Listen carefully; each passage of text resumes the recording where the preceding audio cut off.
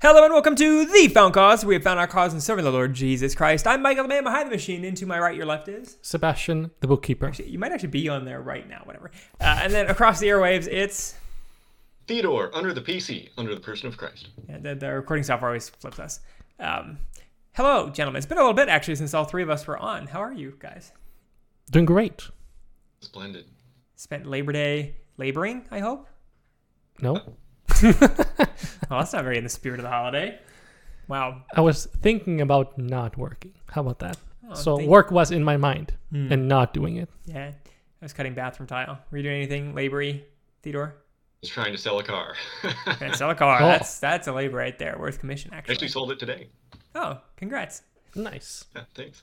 Well, anyways, sorry for the buffer, gentlemen. We are talking about kind of one of our weird titles. Our videos must go back into the niche weird categories because we got like 30 views in the last two videos, which just tells me that we're hitting those niche people. So we're gonna keep on the niche train instead of like harping on oh my gosh, President Biden said what?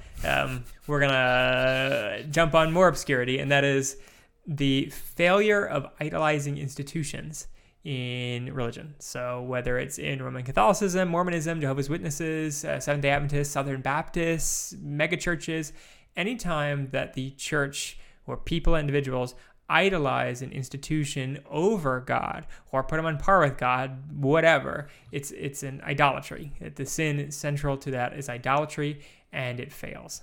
And when it fails, it ends up destroying the church and the participant all the more. So that's kind of the general theme of today, is the idolatry of institutions. And so we want to give two examples with Roman Catholicism, with Mormonism. But first, let's discuss kind of the general pathway of why idolizing institutions is bad. Sure. Sure. In history, you can see that if you're looking to specifically the leader of whatever institution, whichever denomination you are keeping in mind, you can see that people contradict each other all the time. I'm thinking of Catholicism because I'll be covering that part later in the episode. Popes have said things that popes in the past would never have said. So how can you look forward to this infallible institution when its leaders are saying completely opposite things from people in the past? You're going to see the same in Mormonism as well. What do? You're saying you should put your trust in this leader because this leader has the ear of God, or like can speak to God or on God's behalf, however you want to phrase that. And the leader ends up contradicting, saying false things, saying heresy according to what Scripture has laid out for us. What do you do at that point? Right. And history has played out, even for those who aren't in cultic movements like Mormonism or in apostate churches like the Roman Catholic Church, there's still a temptation to idolize individuals, whether they're like superstar pastors like R.C. Sproul or Timothy Keller, or even your local pastor, so somebody who's not particularly famous, but he's your local pastor. We do not want to put our trust in men, in a single man, in groups of men. While God promises that he will establish his church and that the gates of hell shall not prevail against it, that does not mean that individual members of the church won't fail. And there's no protection special on an elder versus a regular layman. There's no promises in Scripture about the integrity of a particular person in the church, or that the authority given to men will not falter. In fact, we only see from the Bible the continued sinfulness of even saved creatures like us. And so we're still in the flesh. We still have sin. Same goes for our pastors. So when you see somebody that's a celebrity who has a lot of trust, and generally you can trust people like R.C. Sproul, who's passed away now, so we can say like his full work is done, he still has flaws. And frankly, I've said this for a long time now, and so if you haven't heard it before, here it is.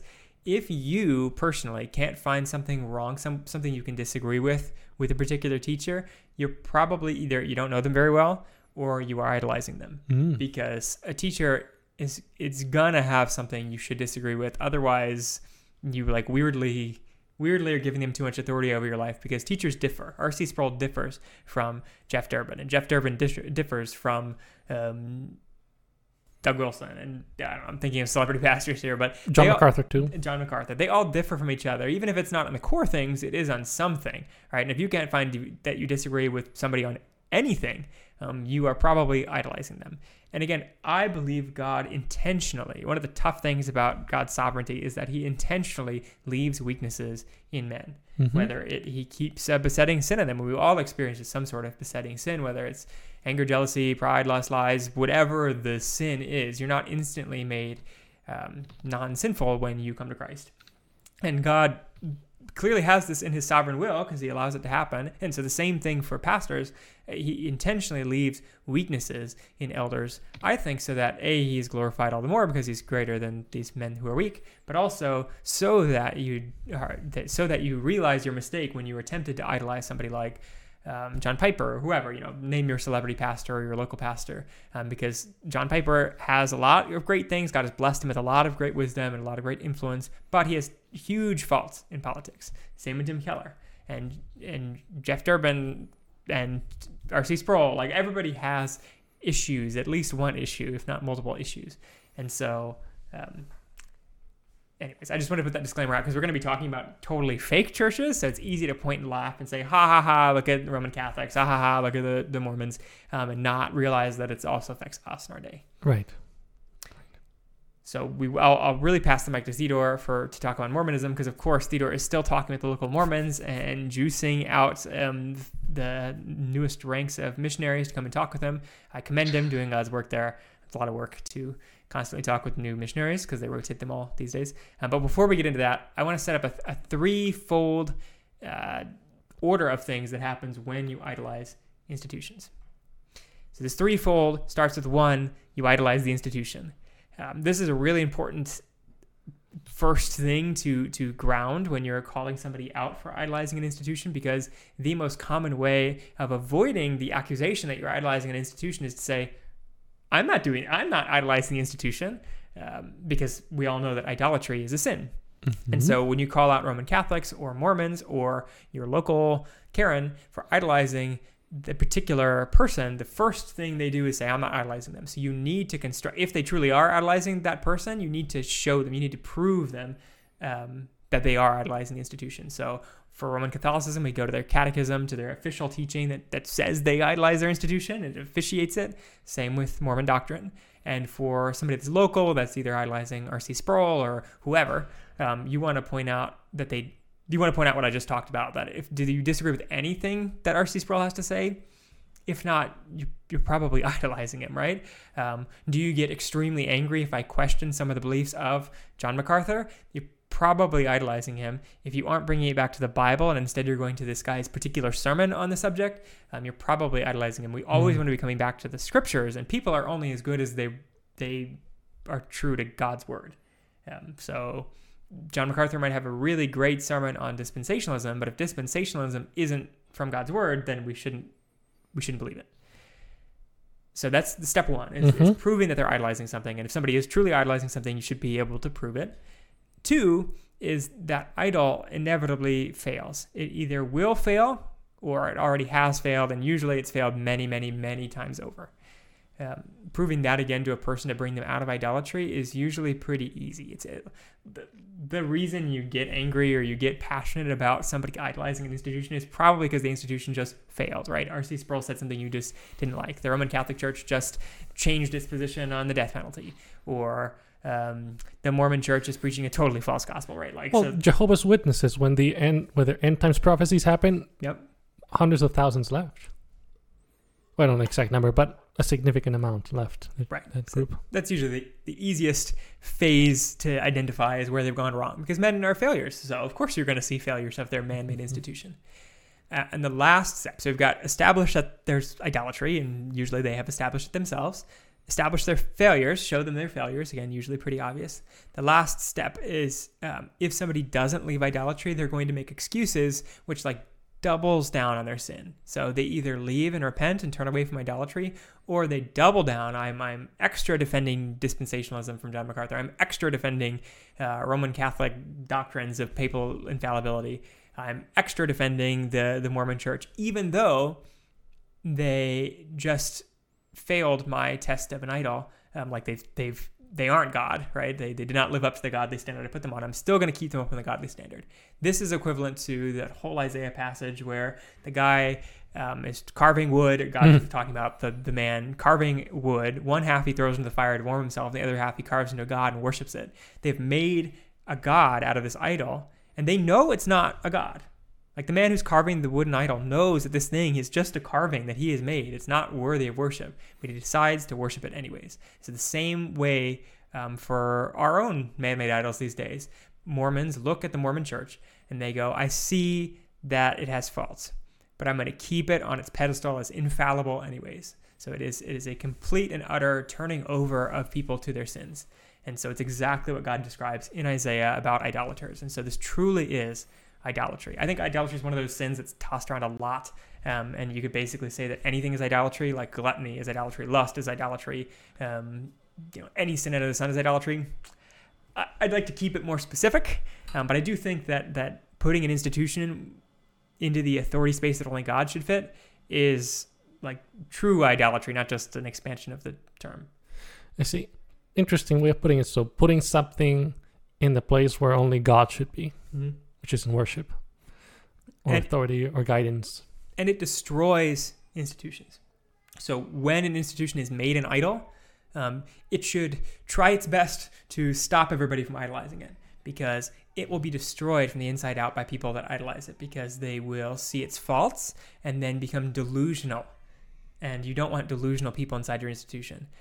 Herod the Great, or Herod, not Herod the Great, Herod of Jesus' time. Herod, I'm forgetting his last name. Whatever. The guy who judges Jesus and sends him to death or sends him back to Pilate.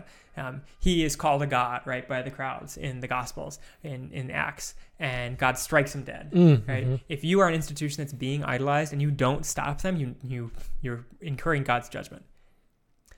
So that's our principle. Again, they establish themselves an idol, they fail as an idol, and the idolatry keeps going. We're going to apply that framework to Mormonism first, and then to Roman Catholicism later. So I've talked a ton. Theodore, I'm going to hand the mic over to you. How does Mormonism fit into this threefold stage of idolatry? So, just as the Catholics have the Pope, the Mormons have their prophet. They also call president, so president or prophet. And they stand on a pedestal for everybody to listen to. And here's something that their own scripture says, and then I'll give you 3 quotes of president prophets of the Mormon Church. So Doctrine and Covenants, which I might abbreviate DNC, 1 verse 38 says, "What I the Lord have spoken, I have spoken, and I excuse not myself. Though the heaven and the earth pass away, my word shall not pass away, but shall be fulfilled. Whether by mine own voice or by the voice of my servants, it is the same." Servants being the prophets or presidents. So President Wilford Woodruff, in 1890 said, "The Lord will never permit me or any other man who stands as president of this church to lead you astray. It is not in the program." And let's go 1945. President J. Reuben Clark Jr. counseled, "You will never make a mistake by following the instructions and counsel of him who stands at the head as God's mouthpiece on earth." In 1972, President Joseph Fielding Smith, "I think there is one thing which we should have exceedingly clear in our minds. Neither the president of the church, nor the first presidency, nor the united voice of the first presidency and the 12 will ever lead the saints astray or send forth counsel to the world that is contrary to the mind and the will of the Lord." So that's just a basic exemplification of how the presidents and prophets are idolized and almost infallible, even though a lot of Mormons will say, no, they're just human and they say wrong things and they don't always say the right thing. And I don't think I have this quote, but maybe I do somewhere. Yeah.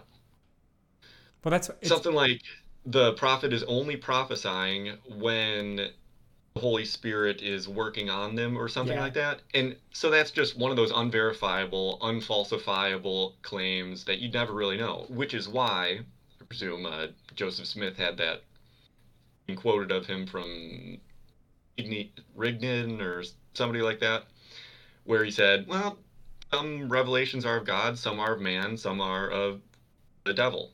And he never really actually clarified how you distinguish them. Right. You just got to find out after the fact. Well, and it is so crucial to establish their claim to authority and show it to Mormons or whoever you're witnessing to that has an idolized institution. Because like we talked about at the very top of the episode, we have witnessed on that episode where we had the 3 Mormon missionaries on, when David Alexander, the Mormon pastor, was on, when we talk to them on our free time when it's not televised, right?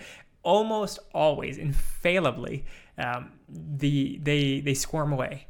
They will talk about the great authority and how great it is, how peace of mind it is to have the Mormon church over them, the LDS church over them, deciding what's doctrine, showing them what's true in the Bible and how to correctly interpret the new scriptures. So they're all about passing the buck to the authority until we prove that the authority has a wrong think, and they have had doctrines that they've overturned.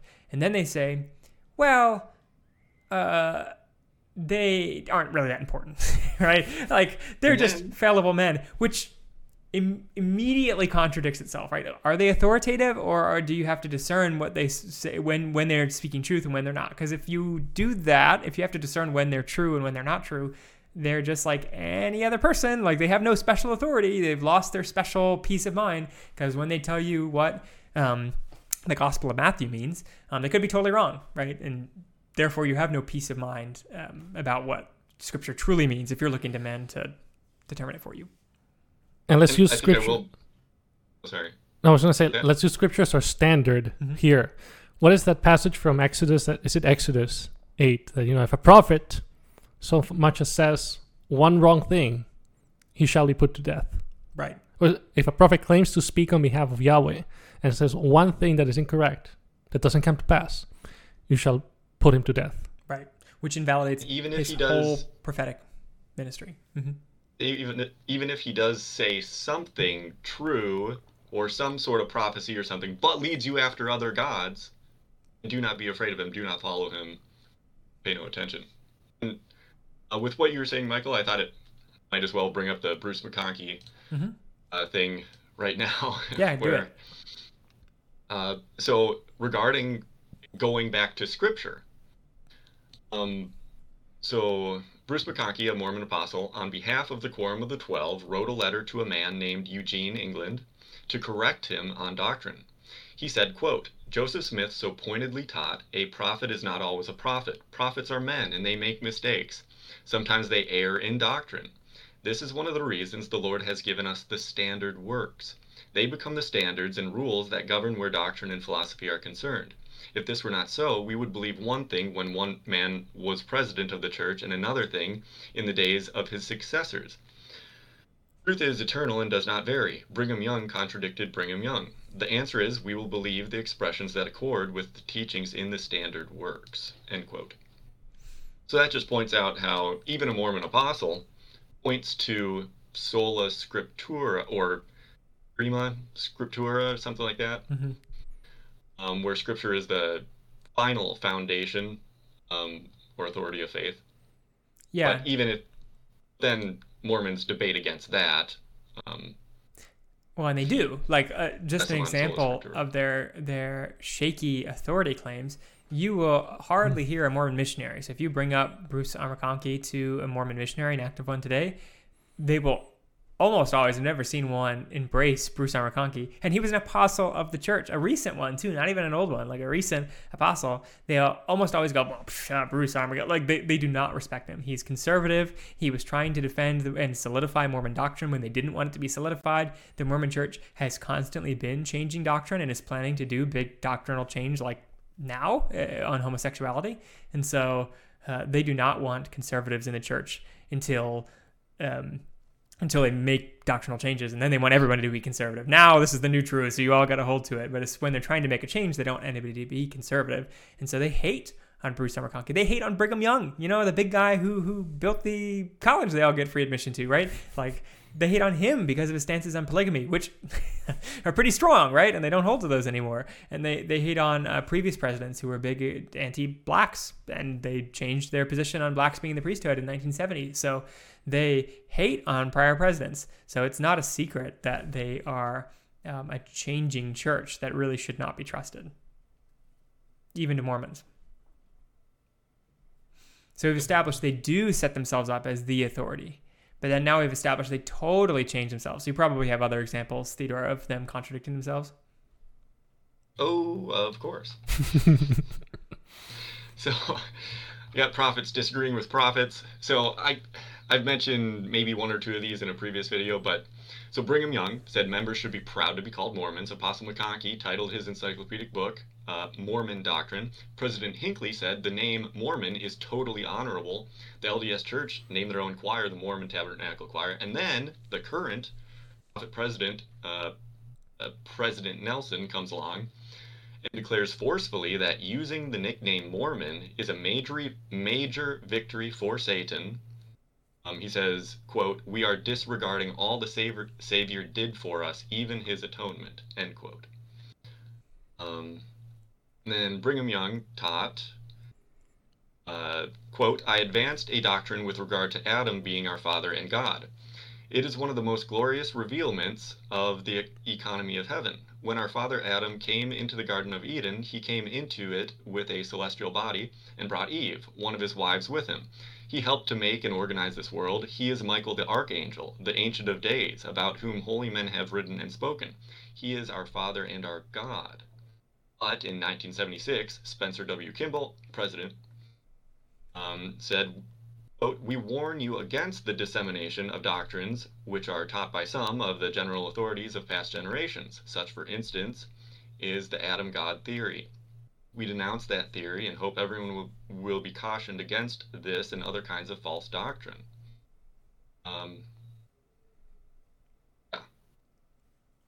So what is a faithful Mormon to do right now, right? When you have contradictions like this, then it goes for every institution.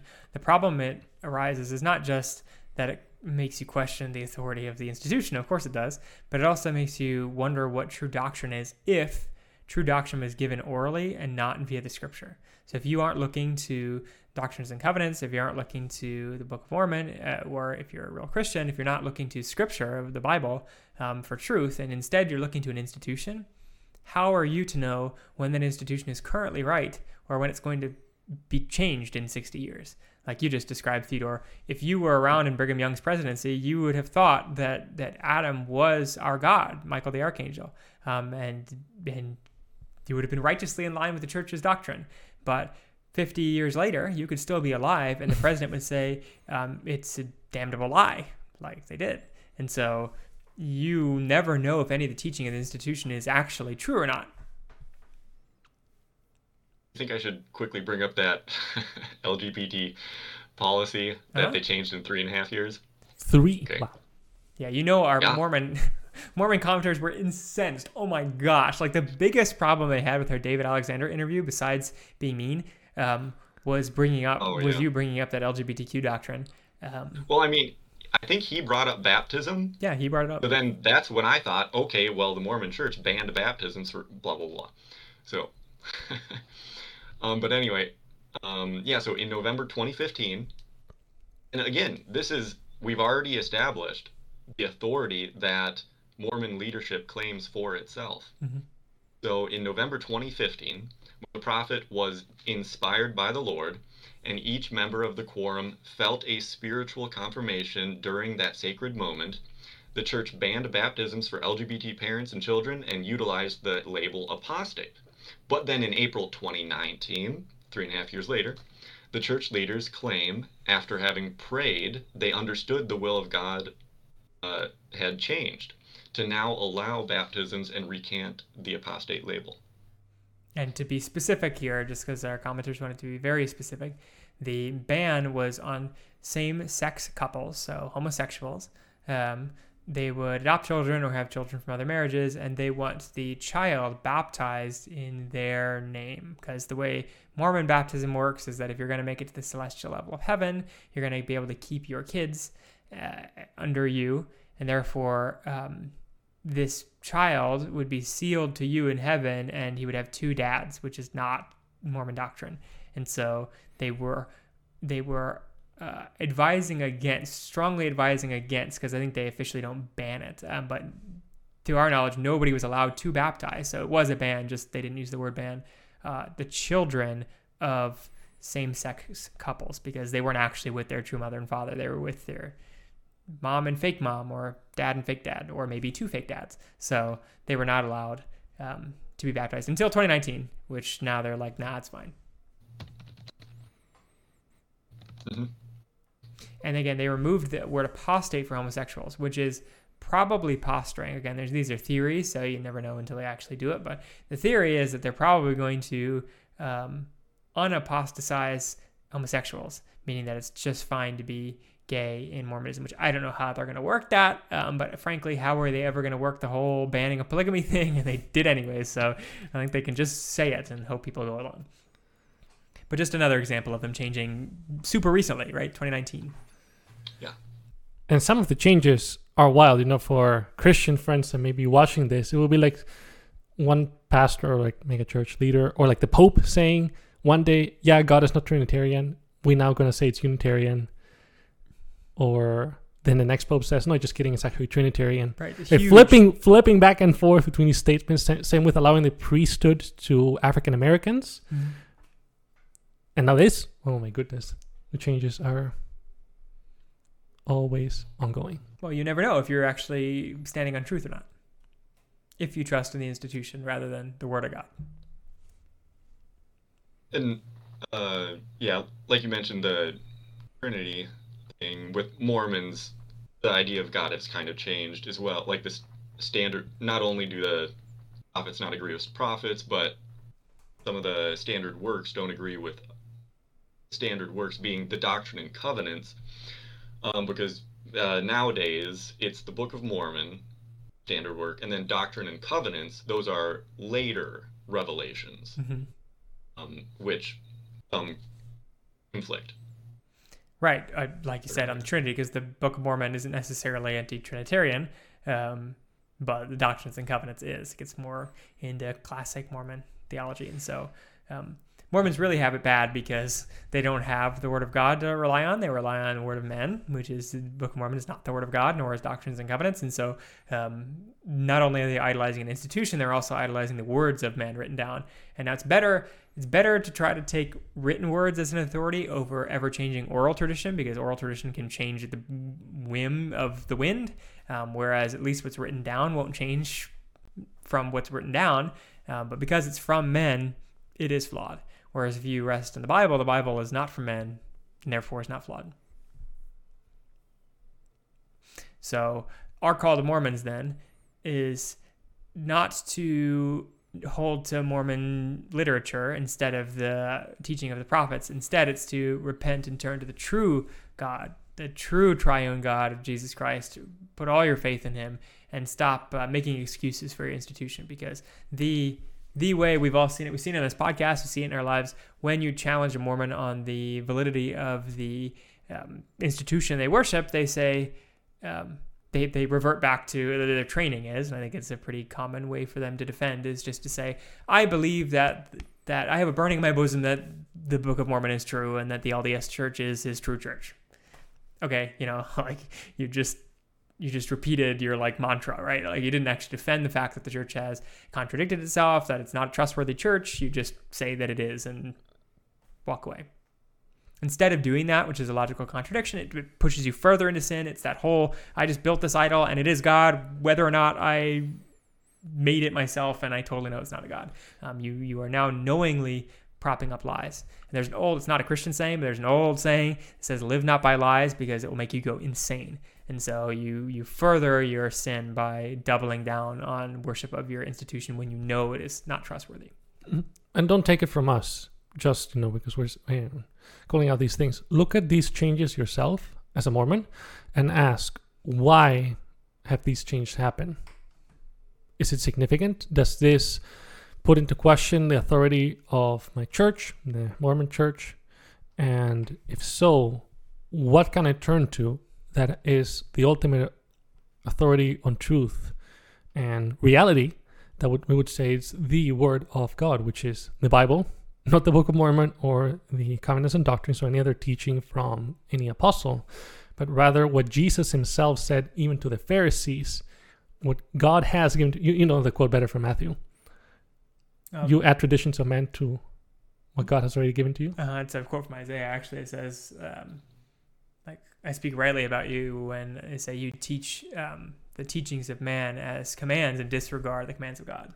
Which God had given to you. So meaning Jesus acknowledged that God had spoken to these people and you could refer to what God had said. Likewise, we call Mormons to look to what God has said and not to what humans have said. Mm-hmm. That's one thing Paul argued from the scriptures, and the Bereans in Acts, they checked with the scriptures to make sure what Paul and Silas were saying was true. Mm-hmm. And so that's one main doctrine that we should have, is check with the scriptures. Because also God says his word is enduring, mm-hmm. which means we can go check back with what God has previously said. God will never let his word just completely corrupt or run away from the earth or whatever. Do you want me to mention anything else? Or only if you have it. So we have contradictions. We've talked about a couple. If you have other fun contradictions, you can put them in. Of course. I got one or two more. Sure. Lay them out. So this one perturbs me a little bit. So we got the book of Jacob, which is in the standard works of Mormonism. Jacob chapter 2, 29 to 30. If I will, saith the Lord of hosts, raise up seed unto me, I will command my people to practice polygamy. Otherwise, they shall hearken unto these things, i.e. the commandment to be married to one wife. From Jacob 2, verse 30, and chapter 3, verse 5. So basically, Book of Mormon is saying, no, polygamy is not a thing. But if it ever were to be a thing, it would be to raise up seed. Now, Doctrine and Covenants 132 says you need to marry at least one wife officially within the Mormon Church in order to be exalted to godhood and escape basically an eternity of just being an angel. And then, so this one I had to find in Doctrine and Covenants section C1 on marriage. This is the 1835 edition because I think they either took it out or changed the section later on. Mm-hmm. But it also seems to, it denounces polygamy, but seemingly due to public pressure and reluctantly. It says, inasmuch as this Church of Christ has been reproached with the crime of fornication and polygamy, we declare that we believe that one man should have one wife. So basically, God's revelation is caving to public pressure. Right. Well, I mean, it's pretty obvious when the Republican Party ran in 1860 against the two greatest evils in the United States, slavery and polygamy, and contingent on becoming a state, Utah needed to outlaw polygamy, and then they did. And at the same time, the Mormon Church also said, "Oh yeah, polygamy is now not required and banned." Obviously, it was for political reasons. It happened at the same time that they became a state. Convenient. And do you want me to do one or two more? I think one of these I already mentioned in a previous video. Okay, give me one more then. Okay, I'll leave that one up. So on September 22 and 23 in 1832, a revelation was given to Joseph Smith that his generation would not pass away before a temple is actually built and a cloud of God's glory rests upon it, and his glory fills the temple. Doctrine and Covenants 84.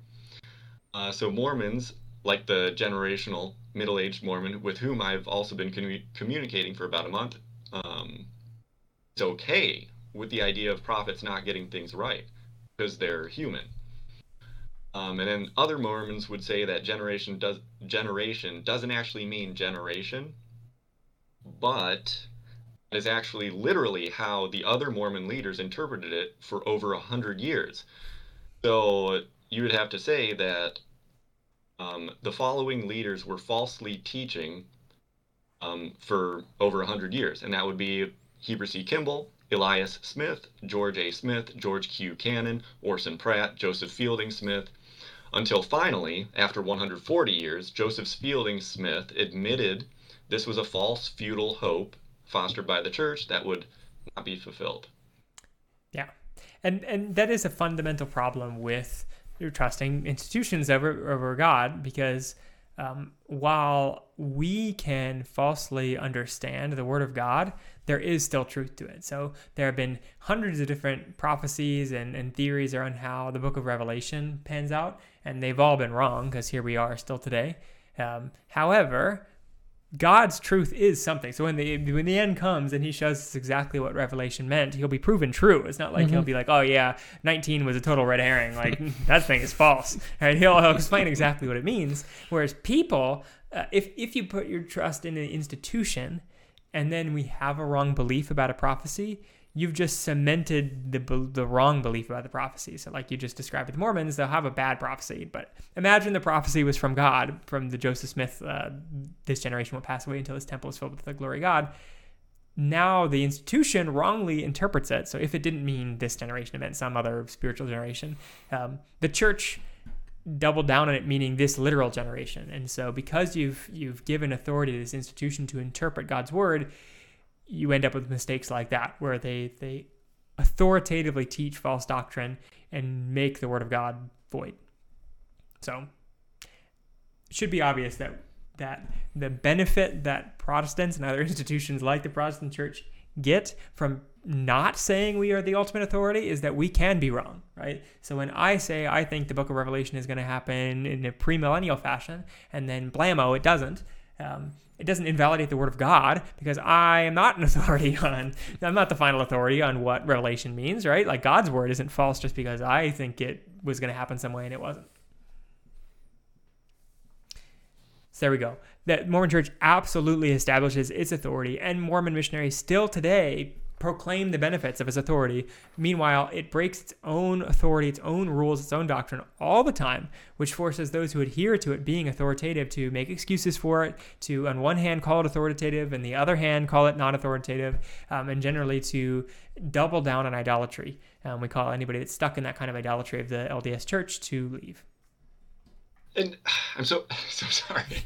I forgot to mention this when I was mentioning polygamy, because it was not in my notes. But the reason why I emphasized Jacob chapter 2, 29 to 30, which is polygamy, if at all, if it is ever commanded, and obviously the Bible denounces it. God never says you're into polygamy. Mm-hmm.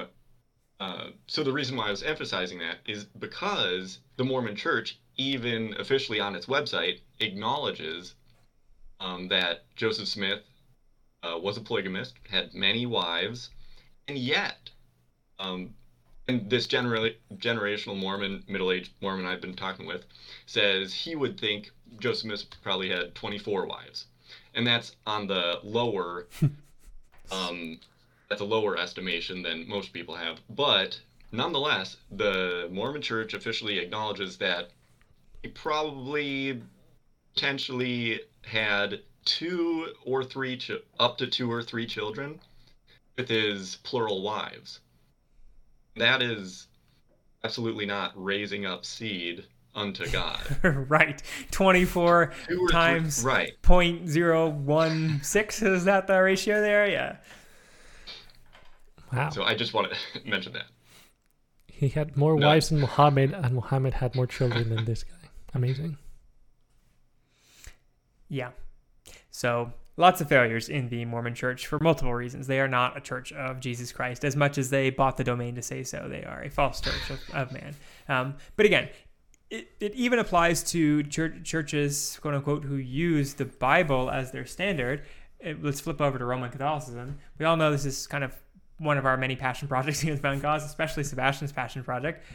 So Sebastian, why don't you take it away? How does the Roman Catholic Church, a traditionally Christian church, Mormon Church is traditionally non-Christian, right? Traditionally identified as a cult, as it is.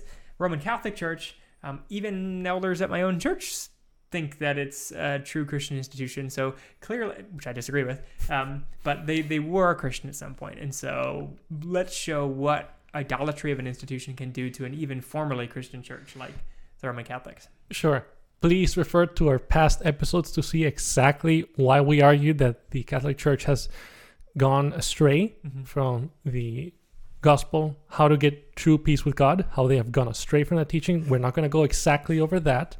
We're going to over, as you said, Michael, how they have built themselves up in a podium so high that now that actually might backfire on them and cause all believing Catholics to hate their papacy, because Pope Francis is not your typical pope. In Catholicism, they have this idea of the papacy in which he is called the Vicar of Christ.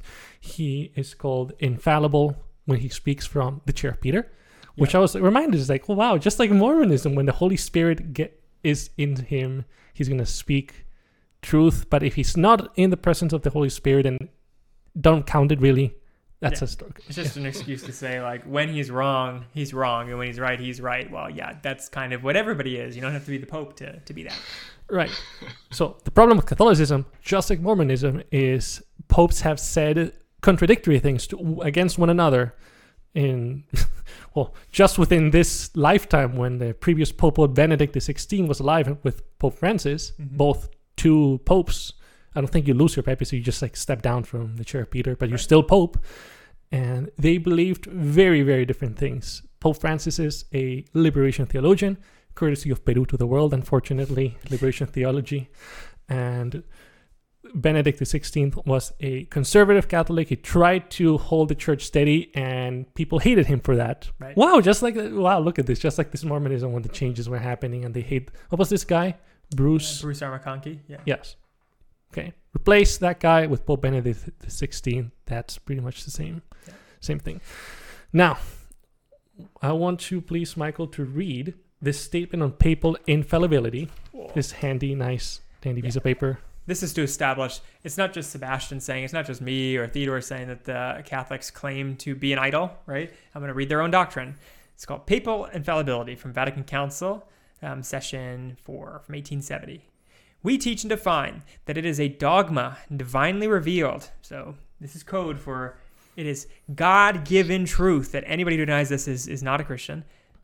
Continuing, that the Roman pontiff, the Pope, when he speaks ex cathedra from the chair, that is, when in discharge of the office of pastor and doctor of all Christians, by virtue of his supreme apostolic authority, he defines a doctrine regarding faith or morals to be held by the universal church, by the divine assistance promised to him in blessed Peter, is possessed of that infallibility with which the divine Redeemer willed that his church should be endowed in defining doctrine regarding faith or morals, and that therefore such definitions of the Roman pontiff are of themselves, and not from the consent of the church, irreformable.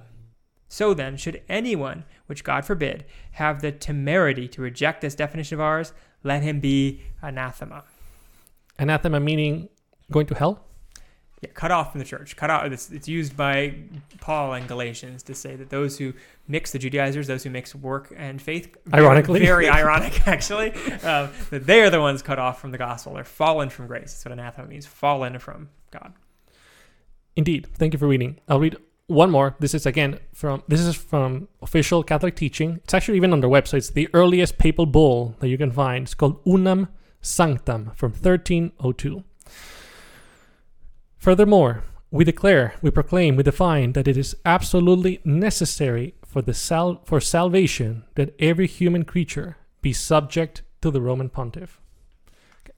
So you have to believe in Jesus, you have to believe God is triune, etc., etc. And also you have to be subject to the Roman pontiff. So the stakes are high.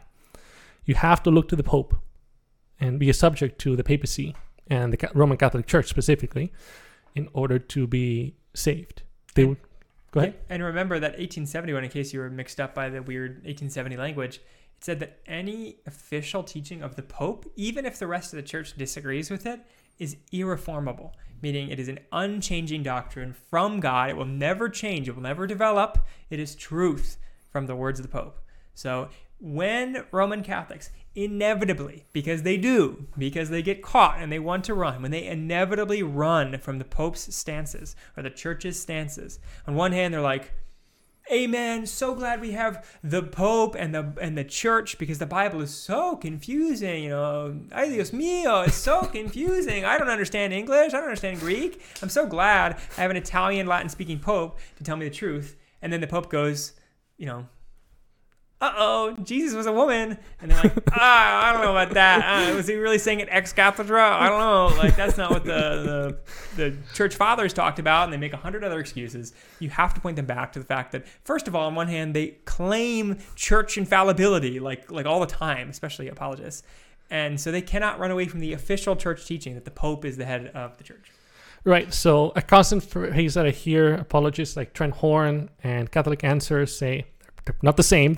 I think, in fact, they dislike each other, but these Catholic apologists, they state that the Catholic faith holds on to the constant faith and teaching from the early church, meaning whatever Peter believed and taught 2,000 years ago is what the papacy and the Catholic Church teaches today. Mm-hmm. Okay. The problem with that is that that's not true. Let's take a look at an example. Part of what prompted this episode too, and Theodore and I worked this out, combining Mormonism and the papacy. What a great mixture! What a great the Pope's soup. Been on a roll, man. Mm-hmm. Yeah, he doubled down on this. This from Crux Now. For the record, I like the Crux News channel on YouTube. I listen to it every once in a while. To keep up with Catholicism. Catholic news. Mm-hmm. Yep, with John Allen, great host. A little bit strange every once in a while, but he has sources straight from the papacy. I don't know how he does this, but he gets news out before they even release officially with the Vatican. Anywho, the Pope in Portugal, he was speaking to a bunch of Jesuits. For context, he's Argentinian. He's in the Jesuit tradition, which are flaming liberals now. They used to not be back during the Counter-Reformation. Mm-hmm. And they used to have a statement. I mean, at least Ignatius of Loyola said this, that if I'm paraphrasing, if I'm looking at something and it's white, but if the Pope says that it is black, I will say that it is black. Okay. That's where the Jesuits were back in the day. How things have changed. Okay. So this is the Pope speaking in Portugal. Someone asked him about the state of Catholicism in the U.S. Pretty much, the Pope gives Catholicism in the U.S. a thumbs down. Says they're ultra-conservative, they're holding on to strange things, and they are not in the right side of history. He doesn't pretty much say that. He explicitly says that. Like, he doesn't just allude to it. He says the people in the United States are backwards thinking, and they're holding to old beliefs. They have lost the root of the church and have no longer the sap of the Holy Spirit. Yep. So here, could you start here, Michael, please? This is again from cruxnow.com. Sure. In his response, again, Francis is talking to Jesuits. Francis said, "You've seen that in the United States, the situation is not easy. There's a very strong reactionary attitude. This attitude is organized and shapes the way people belong, even emotionally," he said, and cautioned against what he calls indietrismo, meaning being backward-looking, being a Neanderthal, essentially, saying that this attitude is useless, and we need to understand that there is an appropriate evolution in the understanding of the matter in faith and morals, which, if you know your Catholic terms, the Catholic Church and the Pope specifically are infallible on matters of faith and morals. So what he's telling you is that there's an appropriate evolution, meaning I am going to change what previous church doctrine and previous popes have taught about specifically what I'm allowed to have authority about, which is faith and morals. And he goes on to double confirm. He says, doctrine, so the teaching of God himself, right, dogma, also progresses, expands, and consolidates with time and becomes firmer, but is always progressing. Change develops from the roots upward, growing in accord with these three criteria, Francis said. And at the very end, we're really killing all these lines from Francis. He says, the view of church doctrine as monolithic is erroneous, Francis said, saying some people opt out from this process of change and understanding, and they go backward. When you go backward, you form something closed, disconnected from the roots of the church, and you lose the sap of revelation, he said, insisting that if a healthy change is not embraced, you go backward, and then you take on criteria for change other than those our faith gives for growth and change. Yep. And he explicitly says, again referring to the situation in the United States and the climate of closure among some American Catholics, the Pope said this climate is present in some areas, and when this is the case, you can lose the true tradition and turn to ideologies for support. And then this is also an example to show a direct change. Unless you want to comment, Michael, on what we just read here. Well, just in summary, in case you missed it again, it's like being translated from Spanish or Latin or whatever. Or Portuguese, yeah. Portuguese, yeah. The Pope is saying that he is changing. So for all the Catholics that are saying he is not changing matters of faith and morals, that he himself might be a flaming liberal, but he's not changing the official positions of the church, he has changed the official catechism, which is the teaching of the church, and he is expressly saying that I'm evolving on faith and morals, his specific doctrine. He's allowed to change as Pope. And so when you don't come with me, you American Catholics who are out there trying to defend the Catholic Church, you go backward, and you have higher criteria for changing doctrine than the true church does, and that I am changing true church tradition, and you are the one being left behind. So he is saying, with no inexplicit terms, he's trying to be explicit as possible, that those who are trying to say that he doesn't have the authority to do the things that he's doing are wrong, and that he is officially changing church doctrine. On the status of homosexuals, absolutely. The status of atheists, the status of other churches, he has brought in the Eastern Orthodox Church and Protestants and Muslims, Jewish people. Like we just read in the very beginning of the Catholic section that anybody who's not under the authority of the Roman pontiff is anathema. Uh-huh.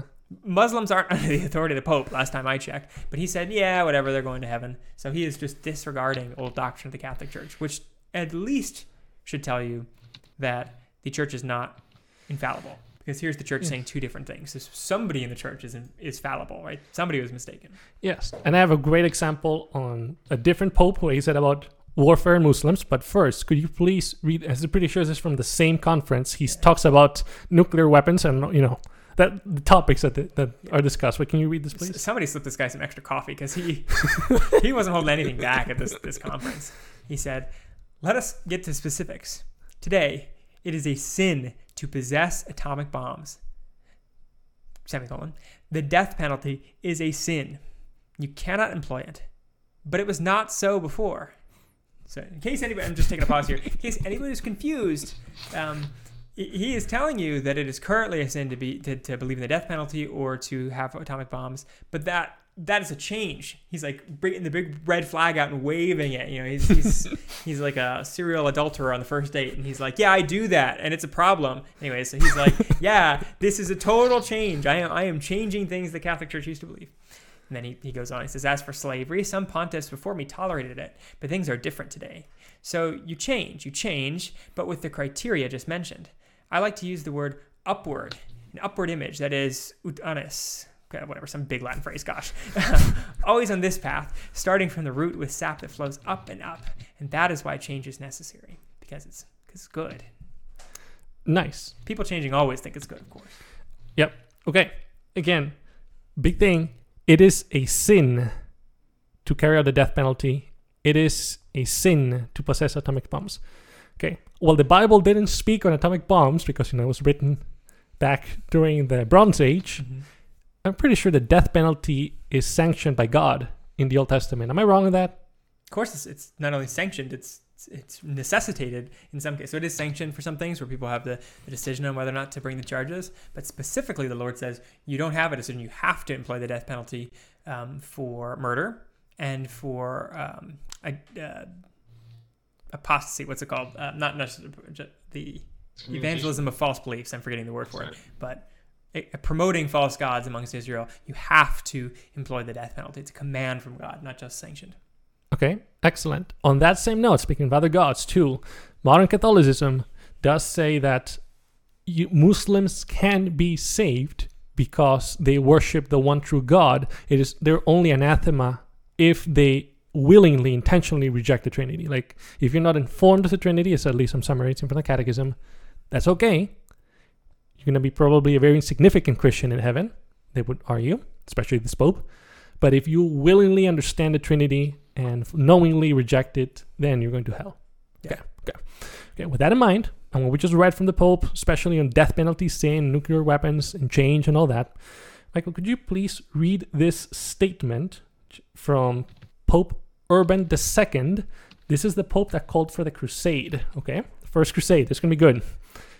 This land which you inhabit, shut in on all sides by the sea and surrounded by the mountain peaks, is too narrow for your large population, nor does it abound in wealth, and it furnishes scarcely food enough for its cultivators. Hence, it is that you murder one another, that you wage war, and that frequently you perish by mutual wounds. Let therefore hatred depart from among you. Let your quarrels end. Let wars cease. Let all dissensions and controversies slumber. Enter upon the road to the Holy Sepulchre. Wrest that land from the wicked race, and subject it to yourselves. God has conferred upon you, above all nations, great glory and arms. Accordingly, undertake this journey for the remission of your sins, with the assurance of the imperishable glory of the kingdom of heaven. Nice. Calling for the crusade. Yes. And then part of what happened in the room was after he called it, said these words, everyone started yelling, Deus vult, God wills it, God wills it. And then when the Venerable Pontiff heard that, he said, Most beloved brethren, today is manifest in you what the Lord says in the gospel, where 2 or 3 are gathered together in my name, there am I in the midst of them. Unless the Lord God had been present in your spirits, all of you would not have uttered the same cry. For although the cry issued from numerous mouths, yet the origin of the cry was one. Therefore I say to you that God, who implanted this in your breasts, has drawn it forth from you. Let this then be your war cry in combat, because this word is given to you by God. When an armed attack is made upon the enemy, let this one cry be raised by all the soldiers of God. It is the will of God. It is the will of God. Okay? That is a pope calling for the crusade. What does Pope Francis said in another statement in talking about war? Every act of war directed to the indiscriminate destruction of whole cities or vast areas with their inhabitants is a crime against God and humanity, which merits him an unequivocal condemnation, said Pope Francis. Well, I mean, we don't even need to dig into the archives, because there are archives and archives and archives of popes contradicting each other. They all have to swear against Pope Honorius I, an old heretic pope that they all agree was pope and then was a heretic when they get inaugurated from 625 to 638. So, we don't even have to get into those weird scenarios. That really, does anybody today care about Pope Honorius I? No. But we do care about the current pope, and the current pope is shooting everybody. He's like, you suck, and that pope sucks, and you all suck, and I'm changing everything. So we don't even have to dig into the archives. It used to be that us poor Protestant apologists would have to dig back into old medieval manuscripts that nobody cared about to prove that the Catholic Church had changed, and then they're now different than they used to be. But not only Vatican II, the recent church council that changed a ton of stuff, but also the current pope are so explicitly changing doctrine, saying they're changing doctrine, that we don't even have to do all that. We don't have to go back to the cadaver synod. We don't have to go back to anything. The current pope is saying he's changing things. So yeah, the church changes doctrine. It's not the infallible rule of faith because it has failed. It has failed. Oh, yeah. Okay, that is Michael's cue for me to not talk about these things. So I remember back when we started this podcast, we did great research on all these weird things that the papacy had done. At the time, there were 3 popes. One pope was put on trial. His dead body was put on trial and called a heretic and schismatic and all the insults that you can think of by another pope. And then the body was thrown in the river after its papal ring was cut off from his finger, the corpse. The body was rescued and put him back on. So now you're right. All we have to do is let's see what the Pope said yesterday, and I'm telling you, look me in the eyes. We're changing. Yes. Mm-hmm. But in all seriousness, as much as I like to poke fun, I do want to point to, for example, something that has happened comes up a lot too in what books. This is a completely more serious topic on what books make up the Bible. The Catholic Church would say that without us, you wouldn't be able to know what the Bible includes, which is kind of silly because the Bible would have existed without a church, since God is the one who wrote the books, authored the books to exist. I'm going to do the Spider-Man thing where the Spider-Mans are pointing at each other in the meme, and I'm going to say, you wouldn't have the Bible if not for us. Because we're Christians and you're not, it's just such a stupid argument because it's basically just saying we're Christians and you're not. I mean, we come from the exact same church history. So you false apostate church wouldn't have the Bible except for us. Like, that's not a productive means of argument. Right. And on part of the argument now between Catholics and Protestants is that what books actually should be included in the Bible. There's agreement in the New Testament, which ironically took a while to form and come together to be all accepted together by the church community. But with the Old Testament, there's this section called the Apocrypha, and I just want to mention it because this is critical. A pope and also a cardinal stated that books of the Apocrypha were not part of the Bible. The Council of Trent includes these extra books as part of the Old Testament. Pope Gregory the Great, who was a great writer, said regarding the Apocrypha, "We're not acting irregularly if from the books, though not canonical, yet brought out for the edification of the church, we bring forth testimony." He's echoing what other people said before him. These extra books that some people think are inspired scripture, but I don't, we still think are useful for teaching and edification of the church. Cardinal Cayetan, the man who interviewed Martin Luther, would also say the same thing on the books that should be and should not be included in the Old Testament. Mm-hmm. So just want to say that on a more serious note, because we've been poking a lot of fun on Francis and we could go on. In fact, why don't we do that? Because that was the serious stuff I wanted to get to on top of the Cadaver Synod. The time there were 3 popes living at once and all claiming to be the one infallible vicar of Christ in the 1400s. Who do you listen to? No, seriously. Like, which pope, the one in Pisa, the one in Avignon, or the one in Rome, would you have listened to for guidance? Because the stakes are high. You need to be subject to the Roman pontiff to be saved. And there's 3 people. There's 3 people saying to the Christian world, I am the one true vicar of Christ on earth. Listen to me. The other 2 are imposters, fake, heathens, heretics, schismatics, etc. And there's even this nice convenient map of Europe in which the countries had to choose. You had to choose who you're going to ally to. France obviously allied with Avignon because it's in France. Would have been strange not to. And the Italians, the English, decided with the other pope. So who do you have to listen to? You say that this man is your source of authority. Which one of the 3? And imagine if the Council of Constance would have been a failure. There would have been a 4th pope with Martin V, and then they executed Jan Hus as a side note in that same council. So again, you put this institution, the Pope, mm-hmm. in such a big pedestal that you're pretty much setting it up for failure. The moment they make mistakes, you're proving the system you're false. Especially when they teach doctrine like Pope Honorius that no one knows about, but for 400 years he was anathematized by successive popes, or even much later popes, the schism in the 1400s. Who would you have listened to? Mm-hmm. Who would you have listened to see where do I get their right teaching from God? And plus all the other developments that have happened since then. Transubstantiation, when it was officially codified in the 1200s, there was this big disagreement in the 800s, 400 years earlier. Is transubstantiation really what happens during the Eucharist, when we celebrate the Lord's Supper?